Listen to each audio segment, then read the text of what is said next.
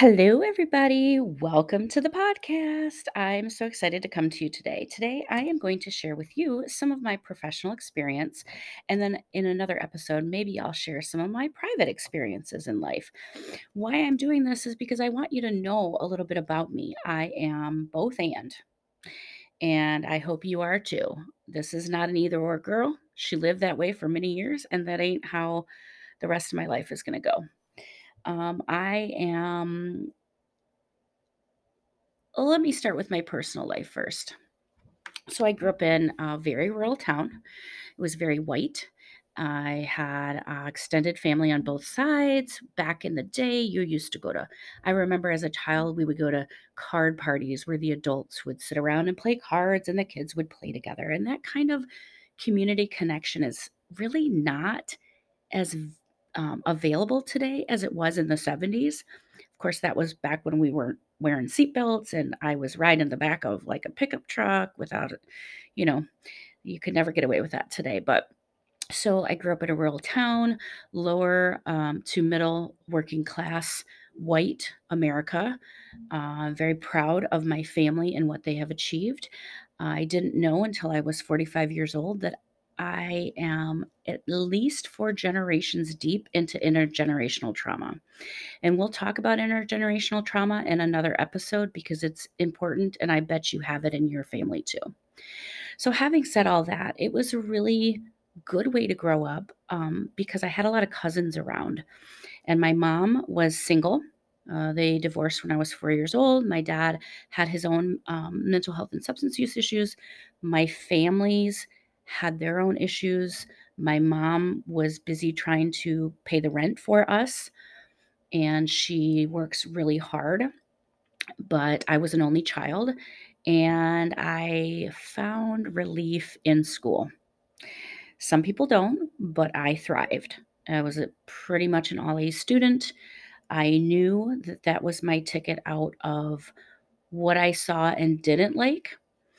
And I just knew that there wasn't really an option for me other than that because what I saw around me um, was a lot of people in pain. And I was looking for solutions. I'm not greater than anybody, I'm not less than anybody, but, hardworking Americans really have some other stuff going on too. And that's what we're going to talk about. We're going to open this up and talk about how that really is the thread that connects us all. Whatever skin you're in, whatever generation you're in, whatever history you have, whatever future you think you have, we are all connected by human suffering. And so I was very well aware of that growing up. I graduated. I decided to go and have some fun in my life. I worked at Cedar Point, which is in what I lovingly refer to as the armpit of America, Ohio. I love Ohio. I have friends in Ohio. Hi, Elaine. But it rains every day in the summer around midday. And so it perspires. So we lovingly called it the armpit of America. I met some Brits there and decided, oh God, commercial recreation is for me. I need to do this. I didn't even know it was a career. I didn't even know you could have fun doing a career. I mean, that was back when everybody's career that I knew was just paying the bills and raising their kids. So from there, I went to Central Michigan, went down to Disney World on a college credit program, fell in love with hope and magic and imagination and fun. And I was young. And so I experienced so many things. But one of the best things I experienced was meeting people from other parts of the world. Honestly, that really set the stage for me because where I came from, everybody looked the same. They acted the same. They thought the same. They had the same families. You knew everybody's families. In fact, one side of my family is married to the other side of my family. So that's not uncommon where I come from. That's white America sometimes. Um, and I say that lovingly. So at Disney World, I met somebody who went to work in Alaska for a summer. So I went up on the Kenai and I worked on the Kenai River at the Princess Lodge. And wow, game changer. Paid off all my bills, saw Alaska, got the travel bug, started to consider that things were possible for me. And then I went back down to Disney because I thought that's where my career was. And I met so many good people there. But there was a hole in my heart. And I remember the day that I decided I was going to become a social worker. It was when a family came up to the hotel I was working at after saving their entire life to take their family to Disney for 1 week. Now, again, I will not talk a lot of bad smack about Disney. It's a very good program. It's a very good company. They do a lot of trainings, or they used to do a lot of trainings with corporations on how to actually, keep your employees happy. I think they've kind of adapted out of that in recent decades. But one of the things that really struck me that day was the fact that here this family had been spending their entire lives to give a little bit of magic to their kids. And we were charging them so much money. I mean, gross amounts of money. You cannot take a vacation to Disney World without spending thousands of dollars. And that's even if you take your own food. And let me tell you, when I was 6 years old, my daddy took me to Walt Disney World. And I was the happiest clam in the world because I found a pen on the floor and I kept it. And that was my souvenir because we couldn't afford souvenirs. We couldn't afford food. And you know what? My dad we slept in our car so that we could go to Disney the next day. That's how you did shit when you didn't have stuff. And so, I have fond memories, but that meant more to me than all the stuffed animals that this family was going to buy. And so it broke my heart. And at the same time, it really made me realize there's got to be a cheaper way to find happiness in this world. This doesn't make sense. And so I went back to school. I asked my parents if I could move back in with them. And I will be honest, that is one of the privileges I had, is that I had the luxury as a young 20-something with my skin color to actually go back to my family, live with them rent-free, and go to school. And I wish that for all of us, because not that education is the only tool, but for me, it opened so many doors. I got a bachelor's. I worked in Flint, Michigan, the home of the water crisis. Flint gets a bad rap. I think at one time it had a higher crime rate than Detroit, statistically. But you know what? There's a lot of good people in Flint. There are a lot of community organizers in Flint. There are community gardens. There are people that want to have their community be safe and healthy. So I connected with those people, met my first mentor, Sybil Atwood. She was so inspiring, and they now have an award named after her. She's since passed. So I got this bachelor's education, and I thought, I'm going to be so important. I am going to deal with the worst case scenario issues first. So I chose to intern at a hospice. God bless it. I learned a lot from those people. It's a very kind and compassionate way to end your life. And I was innocently bored out of my mind because that just wasn't the pace that I wanted. But it did teach me something, because that year, 5 family members died, I believe, in 1 year while I was working at the hospice. And so here I was, and realizing death is not the worst thing that can happen to somebody. In fact, that is the easiest thing that can happen. That is we don't have to do this anymore time. But there are so many other things in this life that tend to cause us more pain than death. And so early on, I really got this idea that there are circumstances worse than what I think is the worst case scenario. So then I went and I applied to master's degrees. And, nobody in my family at that time had a master's degree. Only a few of us had gone to college. We are the first generation, except for, after that, some of the parents went back to college, but essentially we were the first generation, my cousins and I. So I applied for master's programs, got into the University of Michigan. Now, here's a farm girl. without a lot of life experience, getting into a very prestigious, what they call the Harvard of the US. And it was intimidating and it was scary and it was pompous and arrogant.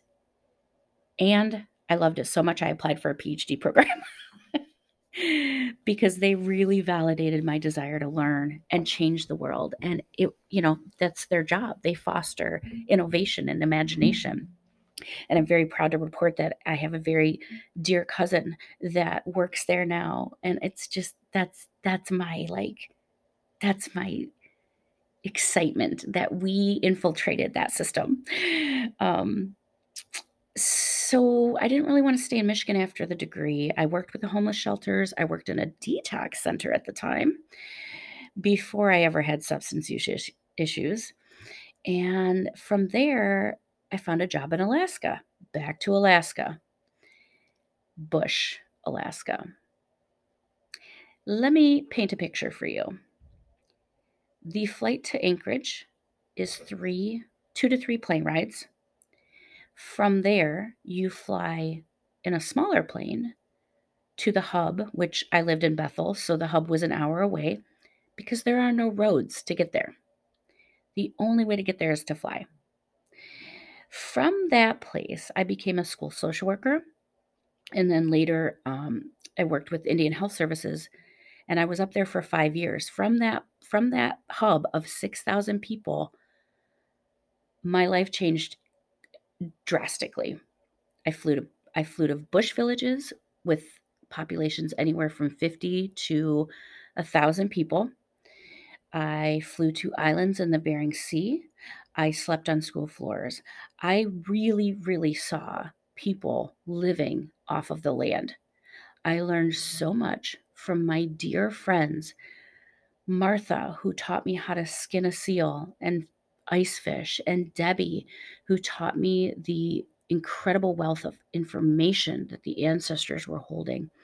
The men who I learned how to appreciate nature from, those who subsisted and understanding that each season has its own rhythm and own tasks and own purposes, and really, really, really gained respect for the idea that I don't have all the answers and I'm not supposed to. And it's so funny because my first visit to a house, I naively was tasked with being an attendance officer, and we nixed that in the bud with supervision real quick. My first house visit was 2 hours long. And do you want to know why? Is because I was told everything we've ever done wrong with that population as white people coming in to save them. And I say that with kindness because I know that a lot of us have had good intentions, but you cannot come into somebody else's world and tell them your way of doing things because they don't live your life and you don't live theirs and you don't know what it takes to live their life. And so what a great grounding that was. What an oh shit moment. This white saviorism that we have going on where we think, especially the women, that we can fix the world.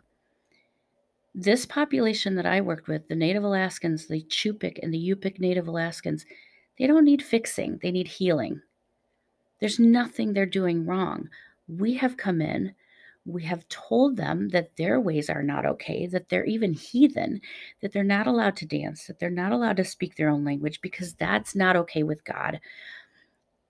And we divided that land up into 5 different religious missionary sections, if you will. And you can tell when you go there what village is related to which religion, quite honestly, from my perspective, based on the health of the village. Because some religions navigated them away from their own ways, and it shows because there's a soul wound there that we ourselves have caused. Now, some of you may be thinking, well, I didn't do that. And, I don't, that was a long time ago. You're right, it was, except for we need to listen when people tell us that we have hurt them. That's another chapter, another story. So I'm going to, I could talk about Alaska all day. I could talk about any topic all day because I love the experiences that I've had in my life. But here's the takeaway that I want you to have from this episode. During this time, I met so many different people from Walt Disney World to Alaska. I know people from almost, I don't know, 2/3 of the countries of the world right now. And there are so many similarities and there are vast differences. So on that note, I'm going to leave you with the next time we talk. I'll talk about how I got introduced to Albanians and what that did for me. But Alaska is a special place. The people there have been around for centuries. And it was the first immersive experience I had living in somebody else's culture, not speaking their language, so that when you walked into a store and they were talking, you felt like they were talking about you. And guess what? They probably were.